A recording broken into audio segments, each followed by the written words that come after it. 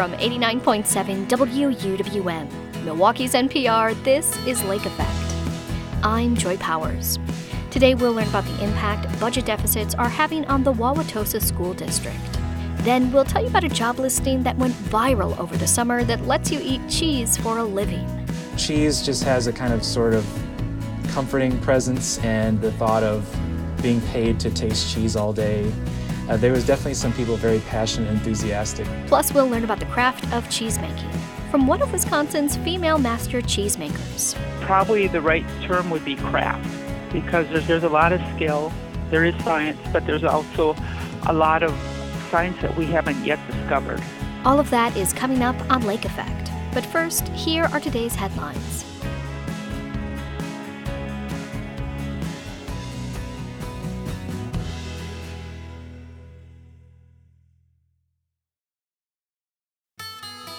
This is Lake Effect from 89.7 WUWM, Milwaukee's NPR. I'm Joy Powers, and thank you so much for joining us. Right now, many Wisconsin school districts are facing budget deficits. That's because state funding hasn't kept up with inflation for the past dozen or so years, giving school districts less spending power over time. Combine that with declining student enrollment, and it puts public schools under a lot of financial strain. One example is the Wauwatosa School District, which told parents last month it was considering closing one or two elementary schools due to a $9 million deficit. WUWM education reporter Emily Files speaks to Wauwatosa Superintendent Demond Means about the financial pressure districts like his are under. How did the state budget impact the Tosa School District this year? I think it's important for us to pause and not focus on the most recent 2023-2025 state budget. We have to step back and look at the fact that the state legislature, for over 10 years now, has not provided adequate revenue to public schools that will keep up with inflationary costs. So we continue to compound the problem. And we have been compounding the problem for over a 10-year span. That's the problem. So I think we shouldn't be captive to the most recent situation that's happened out of Madison. It's been over a decade in which the legislature has clearly made a decision that they're not going to provide adequate funding to public education. That's the problem. They're squeezing the local school systems to a point where we are the ones who are forced to make the tough decisions, and they're refusing to make the decisions at the state level. So I hear what you're saying about this is a compounding effect from years of underfunding, but let's talk about the current budget. Sure. There was a $325 per pupil increase. And more special education funding. So how did those affect your school district? So this most recent state budget is probably the most egregious of all of the state budgets because the state legislature has a historic fund balance that they currently are sitting on. There was ample funds to provide more revenue to public schools. They refused to do so. The slight increase that they've provided to special education funding is nowhere near how much we should provide funding for our students with special needs. The $325 increase for the 2 years is nowhere near how much the state legislature could have funded public schools. This was a massive failure on the legislature's part to fund public schools. They had the funds. They have the funds currently still. It's important to note that the way that our state funding works is that they've placed revenue caps and limits, I should say, on local school systems, on how much we can generate revenue. So our ability to generate more revenue is only through the process of going to the public for a referendum. So what are the options that the district is considering to deal with this financial situation? What we've decided to do is to invite a group of community members to be part of a task force. What we have done is we've identified three major areas that we know we have to examine. The first is our enrollment strategy.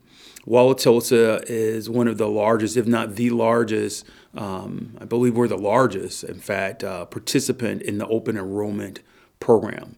And so that allows us to take in students from other municipalities and other communities to go to school here in Wauwatosa.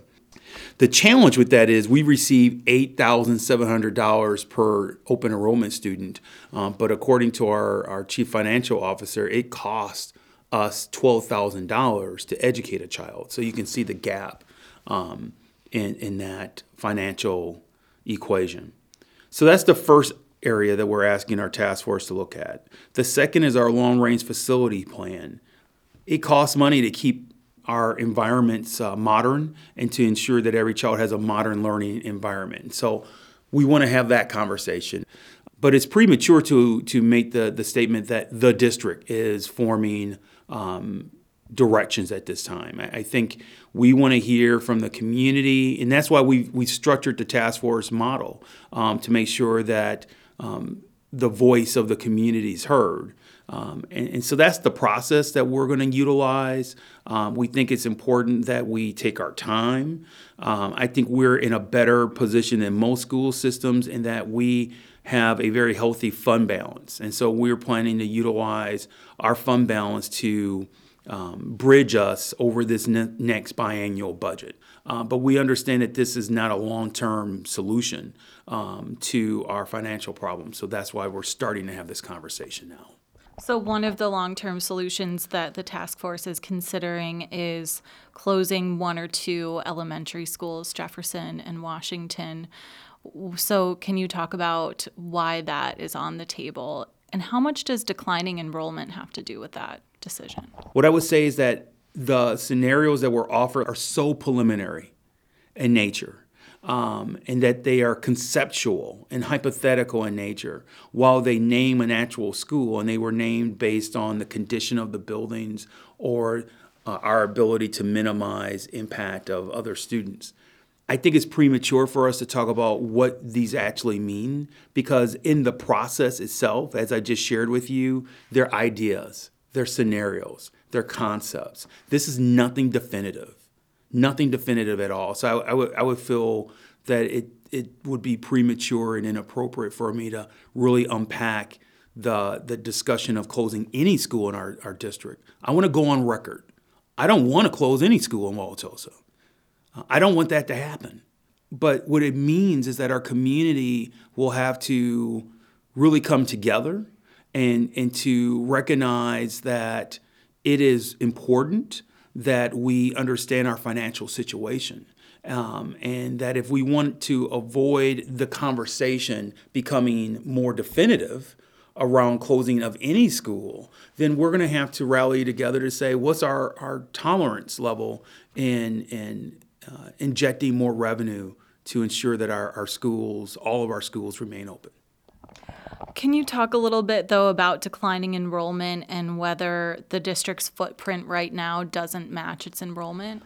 Actually, we had a projected enrollment study done this past summer, and we're projecting to have a stable to slight increase in our enrollment over the next 10 years. That's a good thing. So I'm really happy that Wauwatosa continues to be a destination district for families who want to educate their children, and that we don't anticipate having declining enrollment. So that's not part of our footprint conversation. I think more the bigger conversation is how many of our students do we want to be resident students in our school system, and then what size schools do we want to have for our children? It's okay to have smaller neighborhood schools. I think that makes Wauwatosa special and unique, and I hope that we can hold on to that characteristic and quality of our school system. It's important that all parents come together to say that we like our local schools and we need the legislature to fund these schools so we can keep our local schools, either in this community or in other communities. We want to keep them open. What reaction have you gotten from the community since sending out that announcement that closing schools is one of the options that's being considered by this task force? I think community members are recognizing that it's time to become more alert in terms of the impact that decisions at the legislative level is having on our local situation. I think that the community has rallied together to say that we want to maintain our schools, and what do we need to do together to keep those schools open. People have shared that they don't want to see their school closed. And what we've been able to share is that we don't want to see them close either. So now it's a matter of how do we work together to make sure that the power brokers and the decision makers who really have control over the revenue at the state level hear our voice collectively. And if they continue to rebuff us and to ignore us, what do we need to do locally to make sure that there is a mechanism through a referendum of some sort to maintain our schools remaining open? We're not focused on the negative. We're not focused on what it would look like if we close a school. I am presuming that we're not going to close any schools. I'm presuming that we're going to have to work hard to find ways to generate revenue in other ways.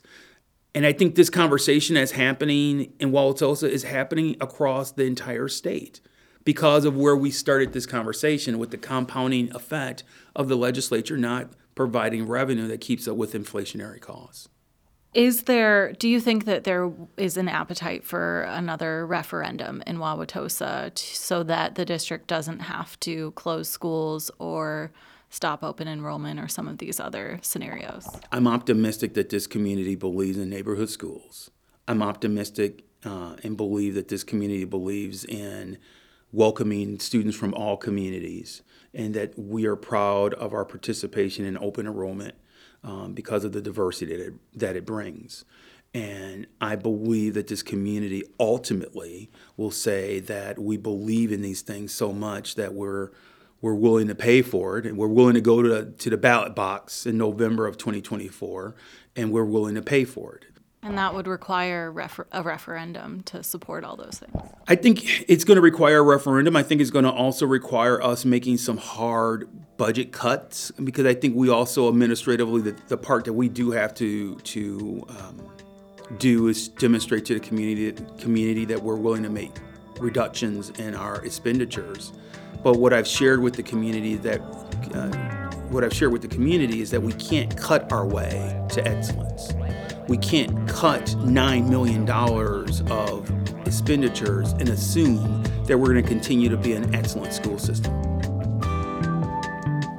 Demond Means is the superintendent of the Wauwatosa School District. He spoke with WUWM education reporter Emily Files.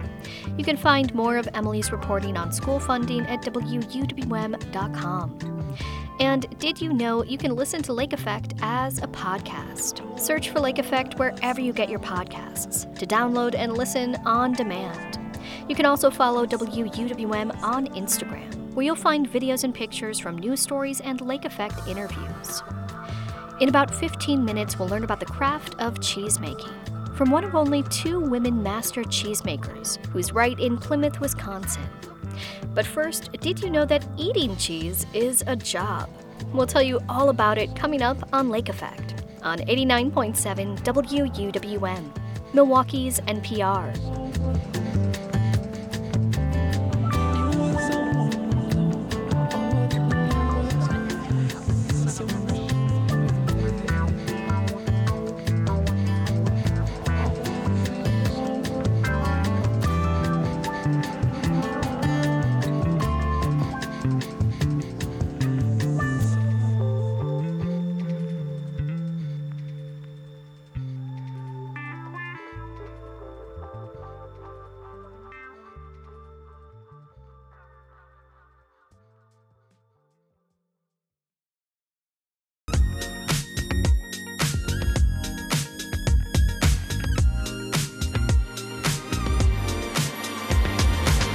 You're listening to Lake Effect on 89.7 WUWM. I'm Joy Powers.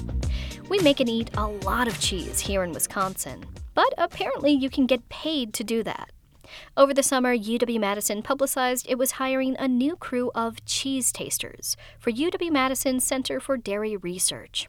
And well, for obvious reasons, it went viral. It was talked about on CNN, NBC's The Today Show, and Business Insider. But WUWM's Mayan Silver wanted to uncover what it really takes to be a cheese taster and how the work is used. Here she is speaking with Brandon Prohaska, the sensory coordinator with the Center for Dairy Research. So the job listing back in June said, the Center for Dairy Research is looking for individuals passionate about all types of food, but especially cheese, pizza, and other dairy products. Once hired, we will train you to become part of a group of expert tasters. These tasters are capable of, quote, verbally describing their sensory experience on the basis of appearance, texture, taste, and aroma. Okay, so Brandon, millions of people love pizza. What stands out from the crowd in applying to a job like this? What do you look for as the raw material, so to speak? So, a lot of people reading about the job posting and talking about it on social media, they're just kind of thinking, oh, we're tasting pizza. Do we say what we like, what we don't like? But we're almost thinking about this type of position as being like an analytical instrument where we're evaluating multiple samples throughout the day. We want results that are repeatable and then also results that match up from person to person. So we each kind of have our own unique experience when we're tasting, say, a piece of pizza, for example. But we all want to be kind of on the same page and the same wavelength as the other members of the panel, and be kind of approaching it in a very methodical and systematic way.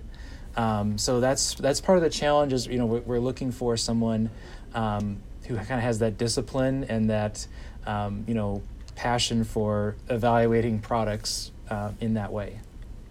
So you don't want like 5 people saying, oh, this Swiss cheese tastes nutty, and another person saying, oh, it tastes fruity, or something like that? Well, that does happen even after people are trained. There's kind of a phenomenon in which we all are a little bit unique in our genetics and our taste buds and things like that. So there are times when even highly trained people have some disagreements about each other. But the kind of thing that we're avoiding would be, for example, if you were raised outside of our panel, as everyone is, and you might call something sour, and that might mean different things to different people. But when we're training people on the panel, for them, sour is specifically kind of the citrus or vinegary notes of an aroma. So some people, sour might be like spoiled milk or different things. So it's just like they're all using the same term, and that term means the same thing to everyone on the panel. I see. So what's the point of all this in the first place? Yeah, fill me in on that. Yeah. So on one hand, we kind of mentioned people are like instruments in this case, where there's just certain things, we can kind of approximate human smell and human taste with instruments, but it's a far cry from actually replicating that. So on one hand, that's kind of what we need, is we need the human element of, with any sort of food product, people are always going to be the ones tasting it and experiencing it. So we have to have that kind of direct comparison. Secondly, kind of the whole purpose of it is, it's in our name, the Center for Dairy Research. We're doing lots of research into various ways to kind of help and assist the dairy industry. So we're thinking of a lot of different practical applications, things like how do we extend the shelf life of a product? How do we make something have an even better flavor? Or maybe there's a new technology coming out that's not quite replicating the flavor people expect, and we're thinking about, well, how can we take that and make it closer to what it is? Those are all different types of examples of what we might be doing with the work of what we're tasting. Don't tell me you're trying to make AI cheese. No, it's very practical things. I think an easy to understand example would be in the cheese industry right now. It's more common, or becoming more common, to use something called concentrated milk, where you take some of the water out to begin with to give a better cheese yield.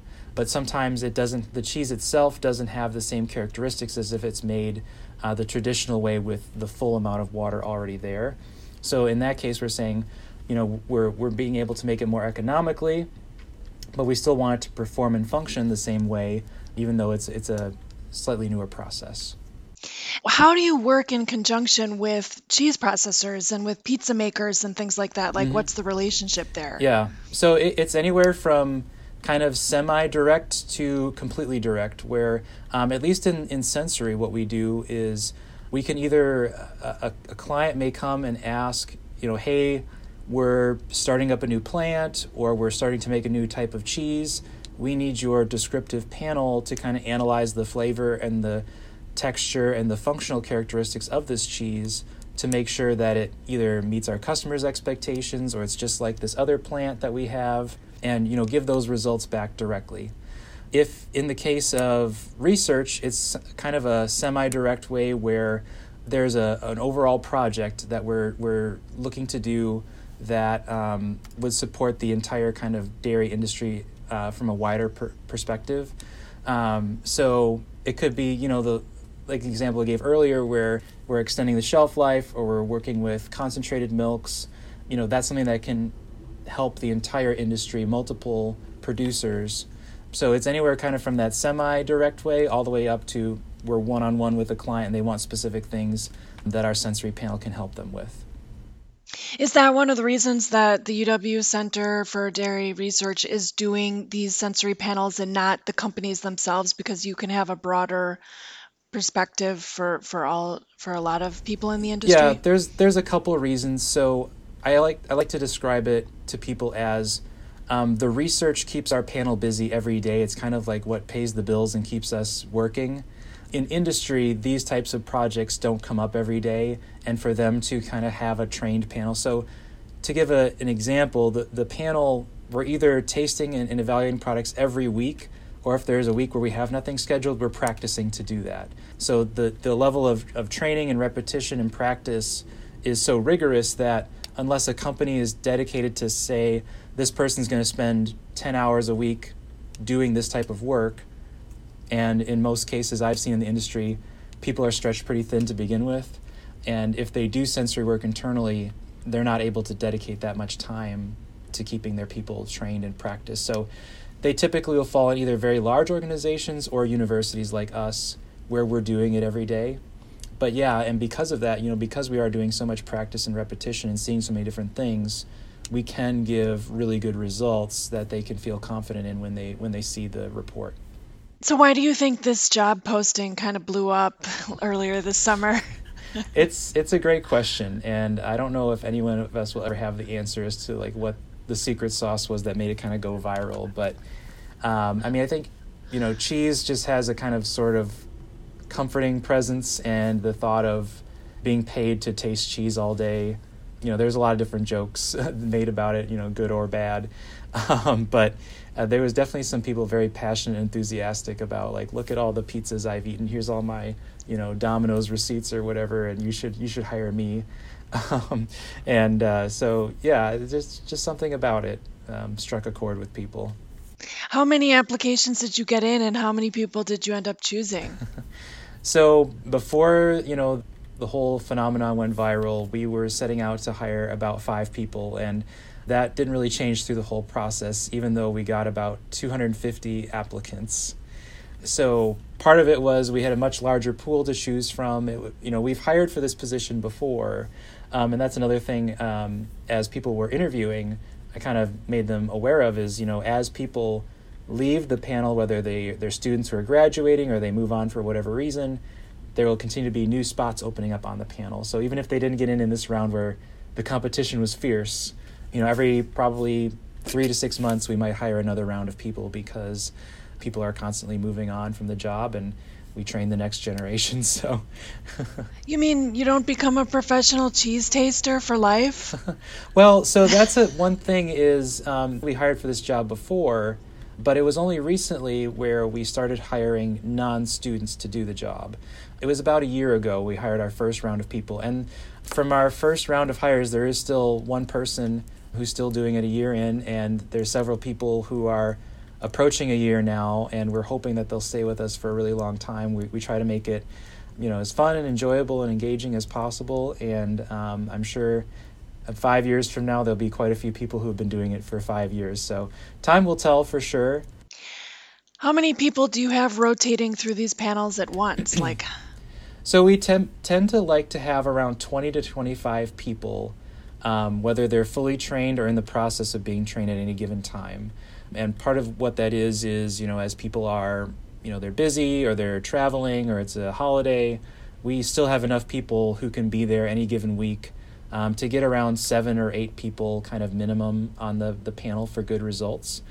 Because a lot of what we do is for published research, we want to make sure it is, good solid science, repeatable data, and a good amount of data points so that we can feel confident in the results.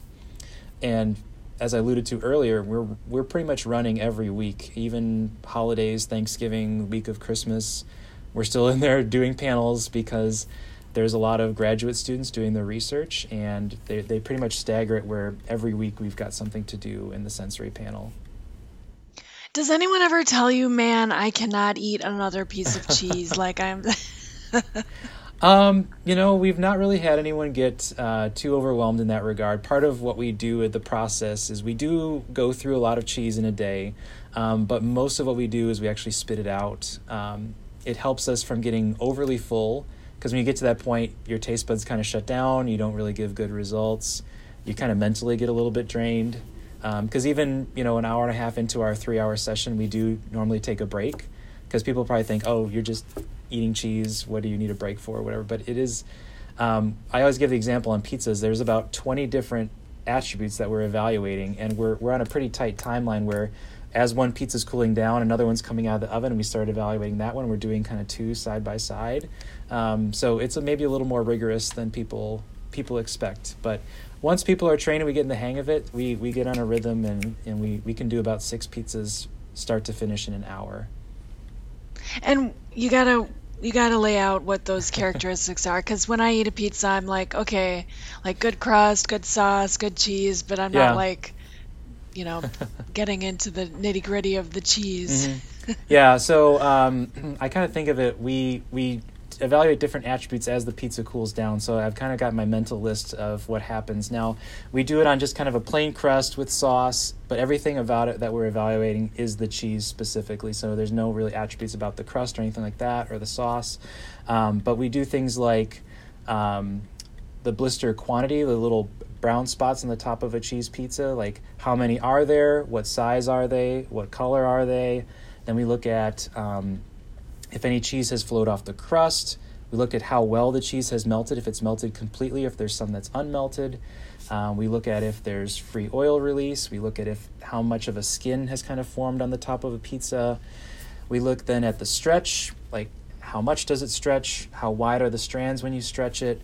And then finally, when it cools down enough, then we're doing flavor and texture attributes like the first chew hardness, the cohesiveness of the cheese, how chewy is the cheese, how much effort does it take, and then we get into flavor like salt and acid and buttery and milky and all these different attributes that we look at. So it's a long list. Do people who go through this feel like they can't just sit and watch a Packer game and eat a slice of pizza anymore because they're going to be like overthinking every aspect of it? Some people, I think, they have kind of an analytical mindset to begin with. So when people join the panel, they're like, I've kind of already done this before, and now I kind of have an excuse to be analytical when I'm tasting pizza and stuff. So I think kind of the opposite. Sometimes people get more of an appreciation for like what is truly a good cheese pizza. So they might find a brand, or they might learn how to make their own. Because some people think pizza has to be mozzarella, and we learn about things like blending in some Munster, blending in some provolone, and getting these more complex flavors and textures going on. So, and they might at the end of the day think of even better ways to make their pizzas at home and find good ways to enjoy them.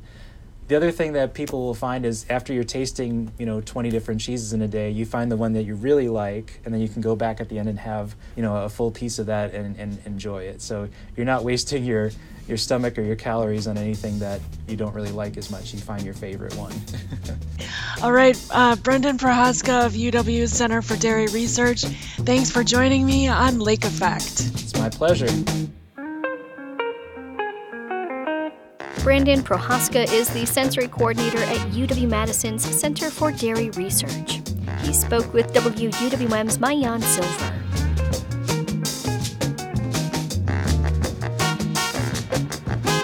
If Wisconsin were a country, we would rank 4th in the world in cheese production, behind the rest of the U.S., Germany, and France. Wisconsin also has the only cheesemaker program outside of Europe. And of the master cheesemakers, there are only 2 women. Pam Hodgson of Sartori Cheese in Plymouth, Wisconsin is one of them. Hodgson's family have been farmers in the area since the 1840s, and the legacy of cheesemaking goes back to her grandfather. Hodgson speaks with Lake Effect's Audrey Nowakowski about how a job at a local cheese plant led her down the path to becoming a master cheesemaker. My pathway to cheesemaking, it does have a couple of twists and turns. Growing up, I wanted to be a dairy farmer like my parents. It did turn out that my maternal grandfather was a very accomplished cheesemaker, but when I was growing up, I knew him as Grandpa. He was already retired. So my journey to become a dairy farmer took me to University of Wisconsin-Madison, where I studied cows. Great experience. And early on in my husband and I, our farming career, we were just starting out. We needed a little bit more money to fuel the dream. So there was an opening at a cheese plant in the area for a quality assurance supervisor. And I took the job, and once I was in the plant, I just fell in love with cheesemaking. I think it's a little bit of a joke on our family in that I had no intention of becoming a cheesemaker, but like my maternal grandfather, it turned out to be a fantastic career for me. What were some of the things that you were immediately drawn to when you took that first job? I loved working in the cheese plant when I started in 1991 because, one, there's always something going on. We ran milk around the clock, and when we weren't making cheese, we were cleaning the equipment that we used. So there was always something going on. I liked the satisfaction of, at the end of the day, we had a cooler full of cheese that we had made. We could see the results of our hard work. And then cheese making is challenging. It's physically challenging. It can be very hard work depending on what job you're doing. It challenges a person intellectually. We always have to, as cheesemakers, we have to listen to the process and make adjustments to the process based on what the milk is doing or what the curd is doing. It's not the same every day because our major component, milk, changes a little bit every day seasonally depending on stage of lactation, environment, what cows are being fed. So there's always something to challenge a person. And then all of my cheesemaking experiences have been in plants where it was a team working together. And I really thrive and enjoy that. I enjoy working with people and seeing people develop and become more accomplished cheesemakers or more accomplished in whatever it is they want to do. And the practice of cheesemaking itself, it's referred to as an art typically, but for you it's both an art and a science and not one or the other, right? Correct. I think probably the right term would be craft because there's a lot of skill, there is science, but there's also a lot of science that we haven't yet discovered.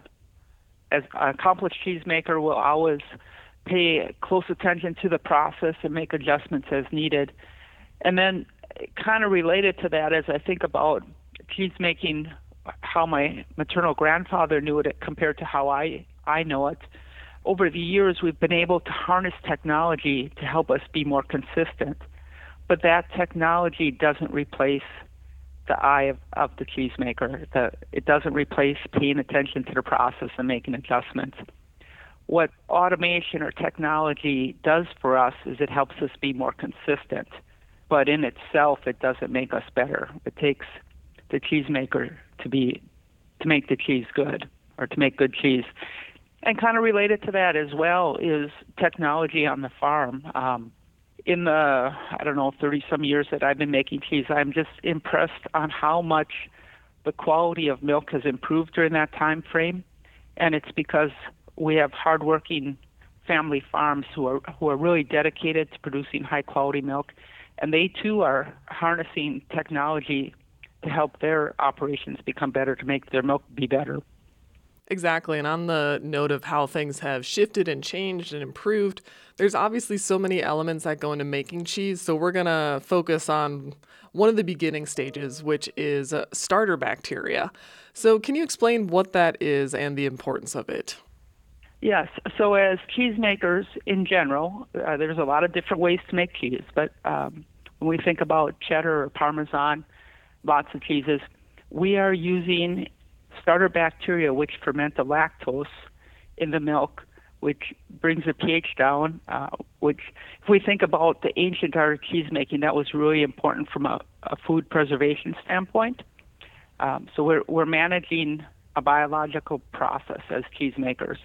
We also will add starters. The purpose isn't to convert lactose into lactic acid. They work down the line as the cheese is aging, and they'll create some of the flavors that we absolutely love in cheese because they're breaking down the proteins. It's a very interconnected process to partner with bacteria to make great cheese. I love the way you phrase that, partner with bacteria. Yes, and of course we want certain bacteria. We want the ones that create the flavors we want. There's plenty of bacteria out there that are safe to consume, but they don't make the flavors we want. And then there's the culprits out there that from a food safety standpoint, we absolutely build our process around preventing their inclusion in our milk. Right. So with starter bacteria, how has this element developed or changed over time compared to, say, when your grandfather was using starters? Yes. So when my grandfather was making cheese, he did a process which was called mothering the culture. So he would have some culture, he would grow it in small batches, and then he would grow that again. You could think of it a little bit like a process of sourdough bread, right? You're keeping back some of your starter to make the next batch of starter. And at that point, he would not have known what strains were in his starter, and he probably did not have just one strain in his starter as well. If we compare that to what we do now, is now we're using defined strains where we know what that bacteria is. We're monitoring it to make sure that its performance doesn't change over time. Growing up, I'd hear stories about how somebody's starter had failed, and they'd come to George Hintz to get his starter, and cheesemakers would help each other out. And we'll also enter contests, and we'll compete really hard, and we all want to win that contest. But when the contest is over, we're also genuinely happy for whoever did win. So it's a really neat community to be part of the Wisconsin cheesemaking scene. One thing that I imagine, say, your grandfather had to deal with was a lack of automation, like things when it comes to heat control or other processes in the cheesemaking stages. Are those good basic building blocks that allow you to be more creative in the process down the road when you are developing cheese? Absolutely. Growing up, I would hear stories of pretty much how much my grandfather hated his wood-fired boiler because he had inconsistent steam control. So he'd be fighting that instead of focusing on cheese making.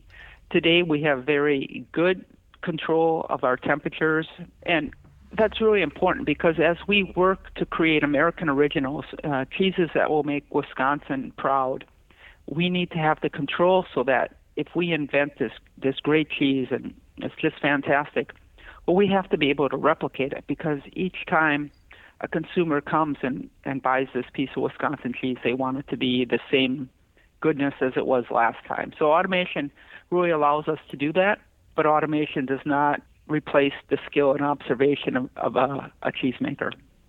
If anything, does it make the challenge of standing out even more satisfying? So when we think about cheesemaking, it's an ancient art. I mean, it goes back millennials, right? And around the world, there's just thousands of different kinds of cheeses. So if we look at that and we're like, wow, we want to create American original, and that's a really big focus at Sartori. We want to create American originals. We'll look to anyone around the world for inspiration, but we don't want to copy somebody else's great cheese. We want to make our own, and even something as common as a cheddar, we'll put our own signature on it. So if you just look at it from that standpoint, it is kind of daunting to think about, well, we want to create something new that somebody else hasn't had. But what kind of grounds me on all that is the creativity process. What I find in being creative is I get very balanced on right brain and left brain activities. So part of me is like, okay, if I look at this process and how traditionally this process has been done, well, if I do what everybody else has done, I'm going to end up what everybody else already has. So how can I do it differently? And then the analytical part of me is looking at the data after we've made the cheese and made multiple vats of the cheese and understanding, well, if we make more acidity early in the process, what is the consequence later on in the finished product? So, as we talked earlier about falling in love with the process, I absolutely love this part, that freedom to be creative, and then also the analytical opportunities that it provides for me. So yeah, it's a daunting challenge to come up with pleasing original cheeses, yet collectively Wisconsin cheesemakers are up to the task. When you are experimenting on something new and taking note the aging process of cheese, when do you typically know that you're onto something? Well, that's a good question. I think our finance department would like me to know really, really quick. But in reality, yeah, right. But in reality, most of the cheeses at Sartori, we end up aging about a year before we really know if we have something or not. And that's kind of daunting, too, when you think about how many chances a person gets to get it right in their lifetime. If we look at our Cervecchio Parmesan, it's a cheese that we age a minimum of 20 months. I mean, yeah, you can get early reads, and we do take early reads. But when you think about developing a long-hold cheese as a cheesemaker, it's pretty humbling because how many chances are you really going to get to optimize that cheese? I love hearing you talk about all these different elements that we as consumers often don't know about and the enjoyment you take out of it. With your career and elevating up to the rank of cheese master, what's a key lesson that you've learned either from your family of cheesemakers or just through your years in this career that you always keep in mind? Well, certainly I've learned a lot. One phrase that I use quite a bit to keep me grounded, I guess, very early on, I was working in a very male-dominated plant, and cheesemaking historically has been rather male-dominated. So far, of all the master cheesemakers from Wisconsin, there's only been 2 women who've been named master cheesemaker. Really excited that number is going to grow in the near future, but that's where we are today. So in general, early in my career, there's a lot of people who are super, super helpful, very supportive. But there were a few people, too, who actually kind of worked against me, who kind of made things harder. And I came across a Mark Twain quote that goes like this: "Stay away from people who belittle your ambitions. Small people always do that. But the truly great ones make you believe that you, too, can become great." And in the beginning, hearing that quote, it gave me strength. Today, when I hear that quote, it gives me a lot of humility because I have so much more to learn and so much more to accomplish as a cheesemaker. Yet it reminds me that it's important to be bringing up the next generation of cheesemakers, encouraging them, helping them find experiences to help them grow. And it's really, really, really humbling because if I do a good job of teaching people what I've learned, well, they're going to take that and they're going to learn things on their own, which means that I'm helping develop people who will be better than me. And I mean, that's how it should be. But I've also worked really, really hard to get to where I am. So it's very, very humbling. But, it's also part of our Wisconsin dairy pride, right? We always want to be improving. We want to make great cheese. I mean, after all, we have America's Dairyland on our license plate. That should mean something, right? So it's a neat dairy state of mind, I think. Absolutely. Well, I thank you for your contributions to not just our palates, but our dairy state of mind. And I've loved learning more about it. Thanks, Pam. Oh, you're welcome. My pleasure. Pam Hodgson is a master cheesemaker at Sartori Cheese in Plymouth, Wisconsin. She spoke with Lake Effect's Audrey Nowakowski in September. There's a lot to do around the holidays, and we'll tell you about some events happening right here in Milwaukee this month. Coming up next on Lake Effect on 89.7 WUWM, Milwaukee's NPR.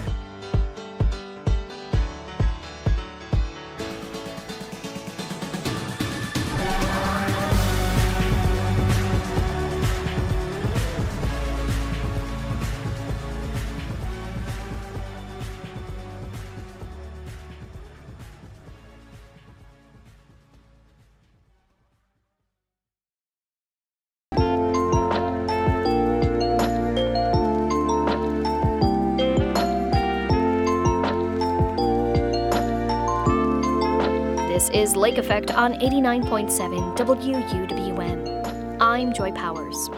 The holiday season is upon us, and as always, there is so much to do, including many events right here in the city of Milwaukee. Every month, I'm joined by Chesney Wardell from the Milwaukee Neighborhood News Service to talk about a few of the many events happening in the city.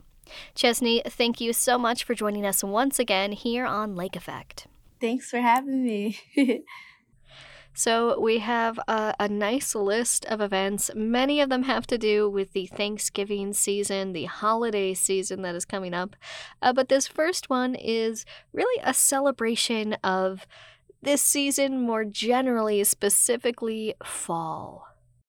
Yes, it is. So fall has now arrived, and Carmen Middle and High School of Science and Technology on the Northwest Campus are hosting a Fall Fest event for friends, family, and the community to come and partake in games, arts, and crafts between 5 to 7 p.m. on Wednesday, November 15th at 5496 North 72nd Street. Individuals can come together, whether you go to the school or not. You can come and partake in like a lot of fall festivities. And then also it is a school, so they're looking for enrollment as well. So there'll be administrations and faculty and staff there to help you if you're interested in enrolling your child in the school. There will also be a resource table for individuals to come and check out. So feel free to head over to Eventbrite to RSVP your spot.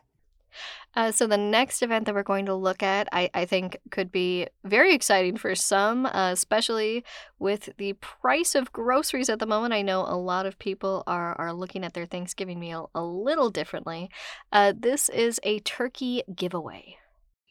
Yes, so Thanksgiving is a couple weeks away, and the Milwaukee Police Department, District 3, is ready to give away free turkeys to anyone who's wanting to come out from 10 a.m. to 2 p.m. on Thursday, November 16th at 2333 North 49th Street. This is a first come, first served distribution, so just keep that in mind. And what's Thanksgiving without a turkey? True indeed. Now, another Thanksgiving event that we have, but another adjacent holiday that a lot of people celebrate both on Thanksgiving and around this season. This is Friendsgiving. Yes, it is. Eastbrook Young Adults, they're a group of young adults, actually, who are ages 20 to 30 years old, and they attend this church called Eastbrook Church. Beginning at 5 p.m. on Saturday, November 18th, they are hosting a Friendsgiving potluck at 5353 North Green Bay Avenue. The community is welcome to join them in fellowshipping, and if you plan on contributing to the potluck, be sure to click the event link and fill out the Google Sheet with your name and what you're bringing. All right, so is that open to really everyone? Yes, it is, and it's on Milwaukee's north side. So the next event that we're going to be looking at, I think a lot of people around the holidays want to make sure that they are looking their best, and this is the way to do it. Yes, so there's nothing more better than, giving back to the community, especially during the holiday season. A barber named Sammy Garnum is looking forward to giving free holiday haircuts to those in need, such as homeless people. And from 10 to 1 p.m. on Sunday, November 19th at 3226 West National Avenue, he will be giving out free haircuts, chicken noodle soup, and other free food will be provided too. To contribute, anyone can feel free to donate items like blankets, sleeping bags, hats, gloves, and more to just help someone as the weather gets colder as well. All right, and our final event is something that I think everybody this time of year is trying to figure out, okay, where am I getting presents? What am I going to do for the holidays? This is a place to go and figure that out. So Hyphen is striking again with its second annual Blacktivity Black Holiday Market from 10 to 3 p.m. on Saturday, November 25th at Turner Hall, located on 1040 Vale R. Phillips Avenue, Over 40 Black-owned businesses will be present for shoppers to spend their holiday shopping and listen to tunes from Hyphen's DJ Anthony Foster and other performances as well. A riding station will be included with Mrs. Claus and her elves as well. So you'll have plenty to do during this event. All right, well, Chesney, thank you as always for joining us here on Lake Effect, sharing these events. Yes, thanks for having me. Chesney Wardell is a staff reporter for the Milwaukee Neighborhood News Service. And that wraps up today's show. Thank you so much for being here with us. I'm Joy Powers. If you missed any of today's conversations, or if you'd like to take Lake Effect on the go, download our podcast. Search for Lake Effect wherever you get your podcasts to listen to all of our shows on demand. Tomorrow on Lake Effect, we'll rock out with Milwaukee's own soulful Abby Jean for the next episode of our music series Live at Lake Effect. We'll also learn about a new exhibit on the Black Cross nurses and how their public health work in the 1920s relates to today.